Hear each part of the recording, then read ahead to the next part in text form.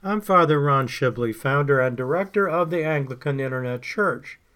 This podcast homily for Fifth Sunday in Lent, also known as Passion Sunday, is the sixth in a series of podcast homilies for the season of Lent. Revisions to this series are part of the AIC's continuing celebration of the start of its second decade on the web. The musical theme is an excerpt from Allegre's Miserere Mei, used under license from Lynn Publishing. It is the theme used for the companion AIC seasonal video series Lent, the Season of Penitence. Listeners may benefit from our AIC seasonal video series on Lent. The series offers a brief history of the evolution of Lent, with the addition of Ash Wednesday in the 7th century, Anglican traditions of Lenten season, and commentary on the Collect Epistle and Gospel readings for Ash Wednesday and all 6 Sundays in Lent in the 1928 Book of Common Prayer. The Collect Epistle and Gospel readings for 5th Sunday in Lent are discussed in Episode 3. The 5th Sunday in Lent, more commonly called Passion Sunday, marks the beginning of a transition from the penitential nature of Lent to the climactic events in Jesus' earthly life. It is near the conclusion of the cycle that began with his nativity at Christmas and which will end with his betrayal by Judas Iscariot and arrest on Maundy Thursday, followed by the parody called a trial on Good Friday, his crucifixion and death upon the cross, and finally with his resurrection on Easter morning. The complexity of both the epistle and gospel readings for today require a longer homily to do justice to the content of the lessons. The epistle reading for 5th Sunday in Lent, or Passion Sunday, is Hebrews 9, verses 11 to 15, which contains imagery that is not well understood in the Western Church. Hebrews is traditionally credited to St. Paul, although there has always been controversy surrounding its authorship, which is why it is printed following the other epistles. To avoid confusion and conflict, I will refer to the writer as, quote, the author, unquote.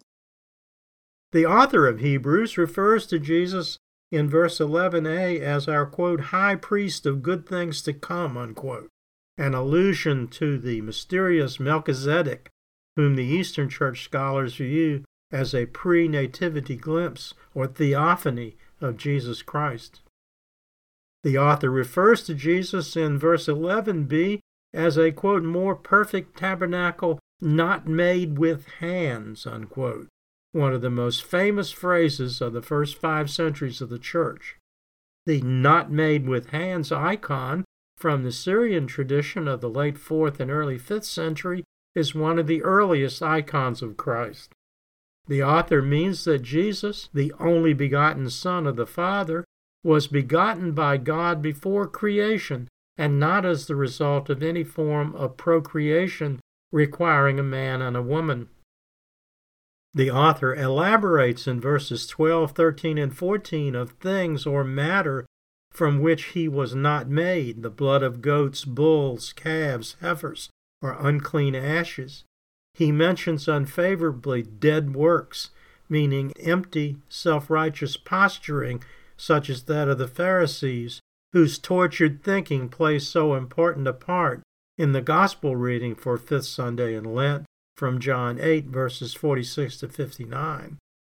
And finally, in verse 15a, he labels Jesus as the mediator of the New Testament, written as only mediator and advocate in the Anglican prayer book tradition, and in verse 15b, the one through whom the, quote, promise of eternal inheritance, unquote, meaning access through faith in Christ to the eternal life in the heavenly kingdom of the Father can be obtained. The Gospel reading for 5th Sunday in Lent, or Passion Sunday, John 8, 46 to 59, is St. John's account of Jesus' encounter with some Pharisees determined not to acknowledge him as the Son of God.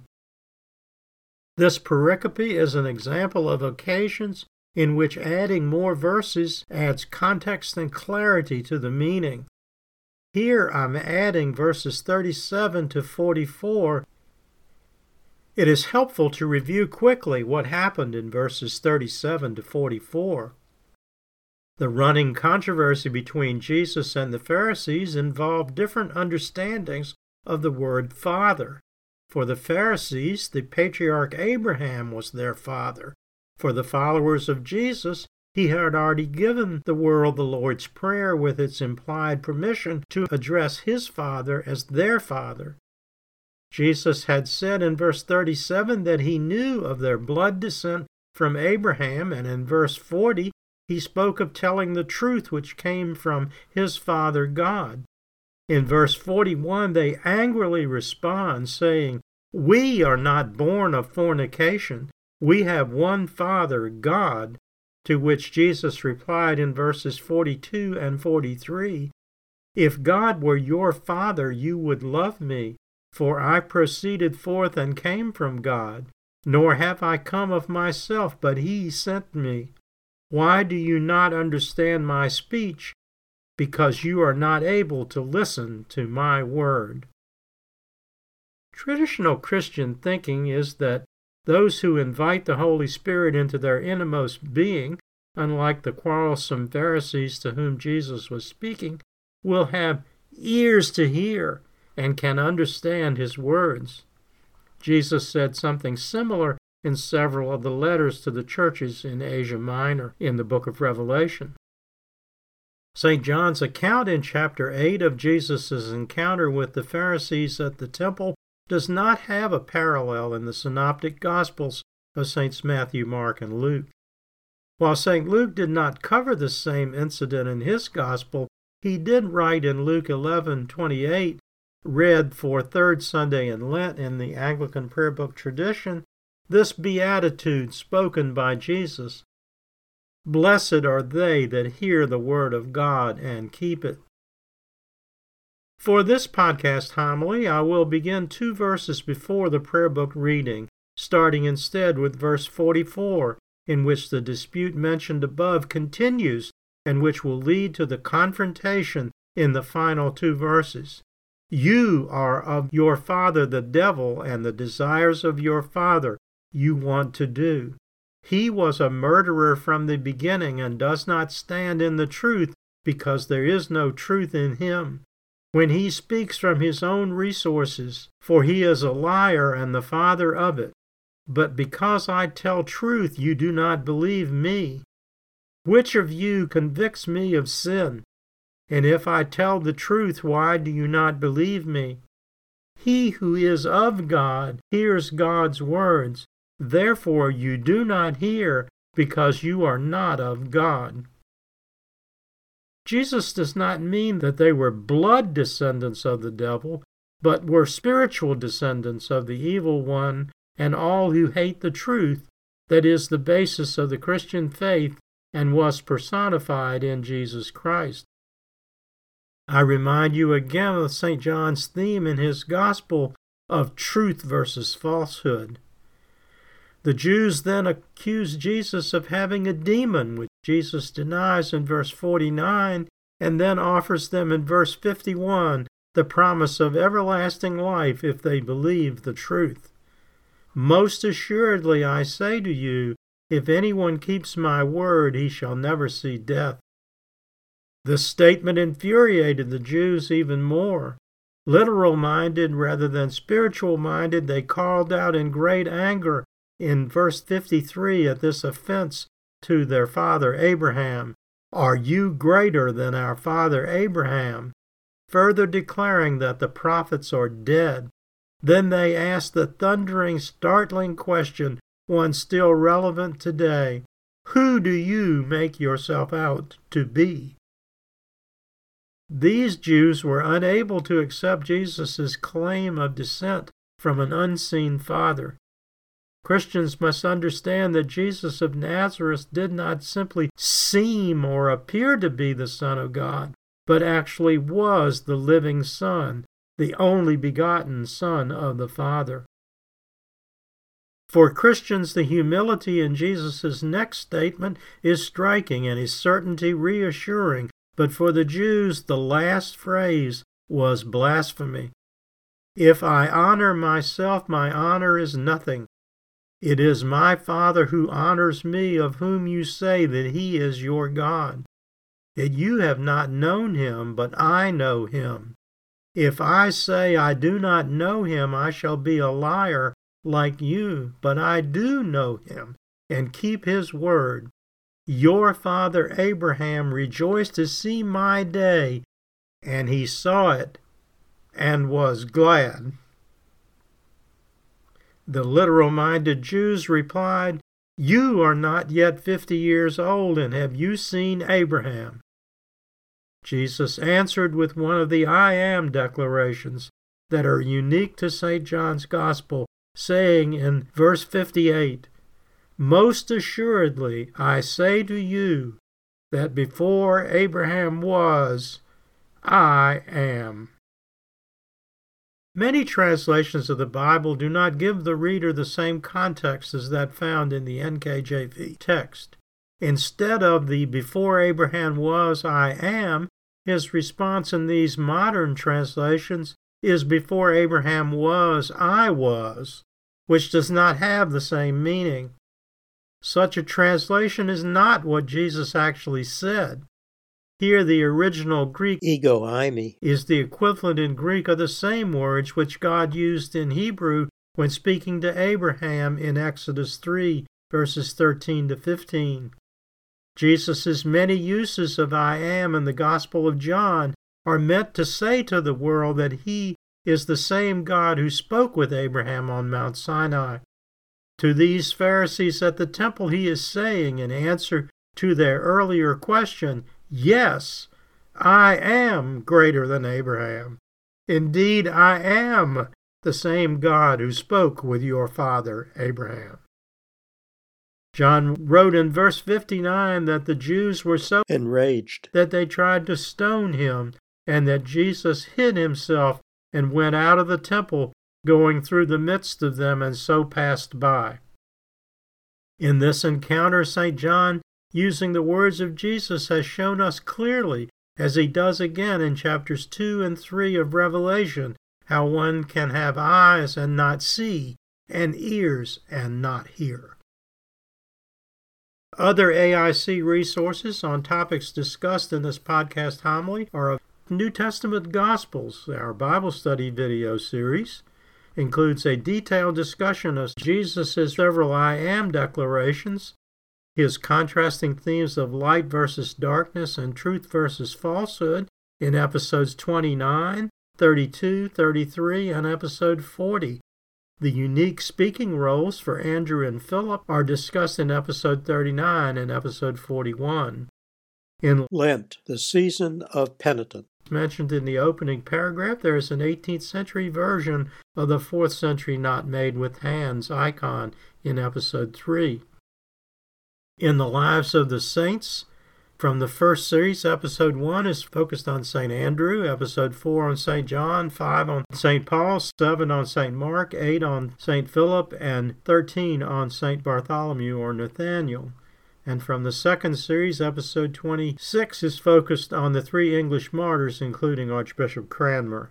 Episodes in seasonal videos and Christian education videos linked from the digital library page, Bible study videos from the Bible study page, and podcast versions of all 3 from the podcast archive page. From the AIC bookstore publications, in the Gospel of John, annotated and illustrated, read more about Jesus' heated dialogue with the Pharisees over the identity of their father and the explosive before Abraham was, I am declaration in chapter 8. In Christian Spirituality and Anglican Perspective, read the introduction on pages 5 through 8 in VI through VIII, which includes discussion of the underlying principle of the study discipline of Christian spirituality, that is, the reality of evil in the world and the Christian truth as its only antidote. Read the text of all the uses of blessed is, blessed be, and blessed are in the book of Psalms in part 3. Blessed is the man, found on pages 31 to 61. And in Layman's Lexicon, words and phrases of interest are Abba, Father, I am, mediator, theophany, truth, and virtues. And finally, Revelation, an idealist interpretation, which includes discussion of chapters 2 and 3 and its several references to ears to hear in the letters to the 7 churches of Asia Minor. The same material is featured in the AIC Bible Study video series of the same name in episodes 5 through 8, linked from the Bible Study New Testament pages. All the AIC bookstore publications are available using the virtual bookstore link at the bottom of the homepage at www.anglicaninternetchurch.net or directly through my Amazon Author Central page at https://www.amazon.com/author/Ronald-E-Shibley. Please note that everything after .com must be in lowercase letters. All the AIC bookstore publications are available using the virtual bookstore link at the bottom of the homepage at www.anglicaninternetchurch.net or directly from my Amazon Author Central page, https://www.amazon.com/author/Ronald-E-Shibley. Everything after .com must be in lowercase letters. The first closing prayer for Fifth Sunday in Lent is my own adaptation of a morning hours penitential devotion composed by Metropolitan Filaret of Moscow in the mid-19th century. The second prayer is the collect for Fifth Sunday in Lent, written by Archbishop Cranmer for the 1549 Book of Common Prayer based upon the Gregorian Sacramentary. Remember, O Lord Jesus Christ our God, thy mercies and loving kindness, which have been from everlasting, and for the sake of which thou didst become man, and deigned to endure death and crucifixion for the salvation of all who rightly believe in thee. Thou rose from the dead and ascended into heaven, and sitteth at the right hand of God the Father, and regardest the prayers of all who call upon thee with their whole heart. Incline thine ear and hear the humble entreaties of us, thy unprofitable servants, who offer it for an odor of spiritual fragrance for all thy people. Grant us, O Lord, to live this day in thy peace. Bless our dealings with all with whom we come in contact. Teach us to treat all that comes to us today with peace of soul and with the firm conviction that thy will governs all. And in all our deeds and words this day, govern and guide our thoughts and feelings, that we may always act firmly and wisely without embittering or embarrassing others. Direct our will and teach us to pray. Thou who with the Father and thine all-holy and life-giving Spirit liveth and reigneth ever, one God, world without end. Amen. We beseech thee, Almighty God, mercifully to look upon thy people, that by thy great goodness they may be governed and preserved evermore, both in body and soul, through Jesus Christ our Lord. Amen. Until next time, may the Lord bless you and keep you. May the Lord make his face to shine upon you and be merciful to you. May the Lord lift up his countenance upon you and give you peace. Amen. Glory be to God for all things. Amen. This program has been a presentation of the Anglican Internet Church, and we invite you to visit our website and make use of its resources at www.anglicaninternetchurch.net.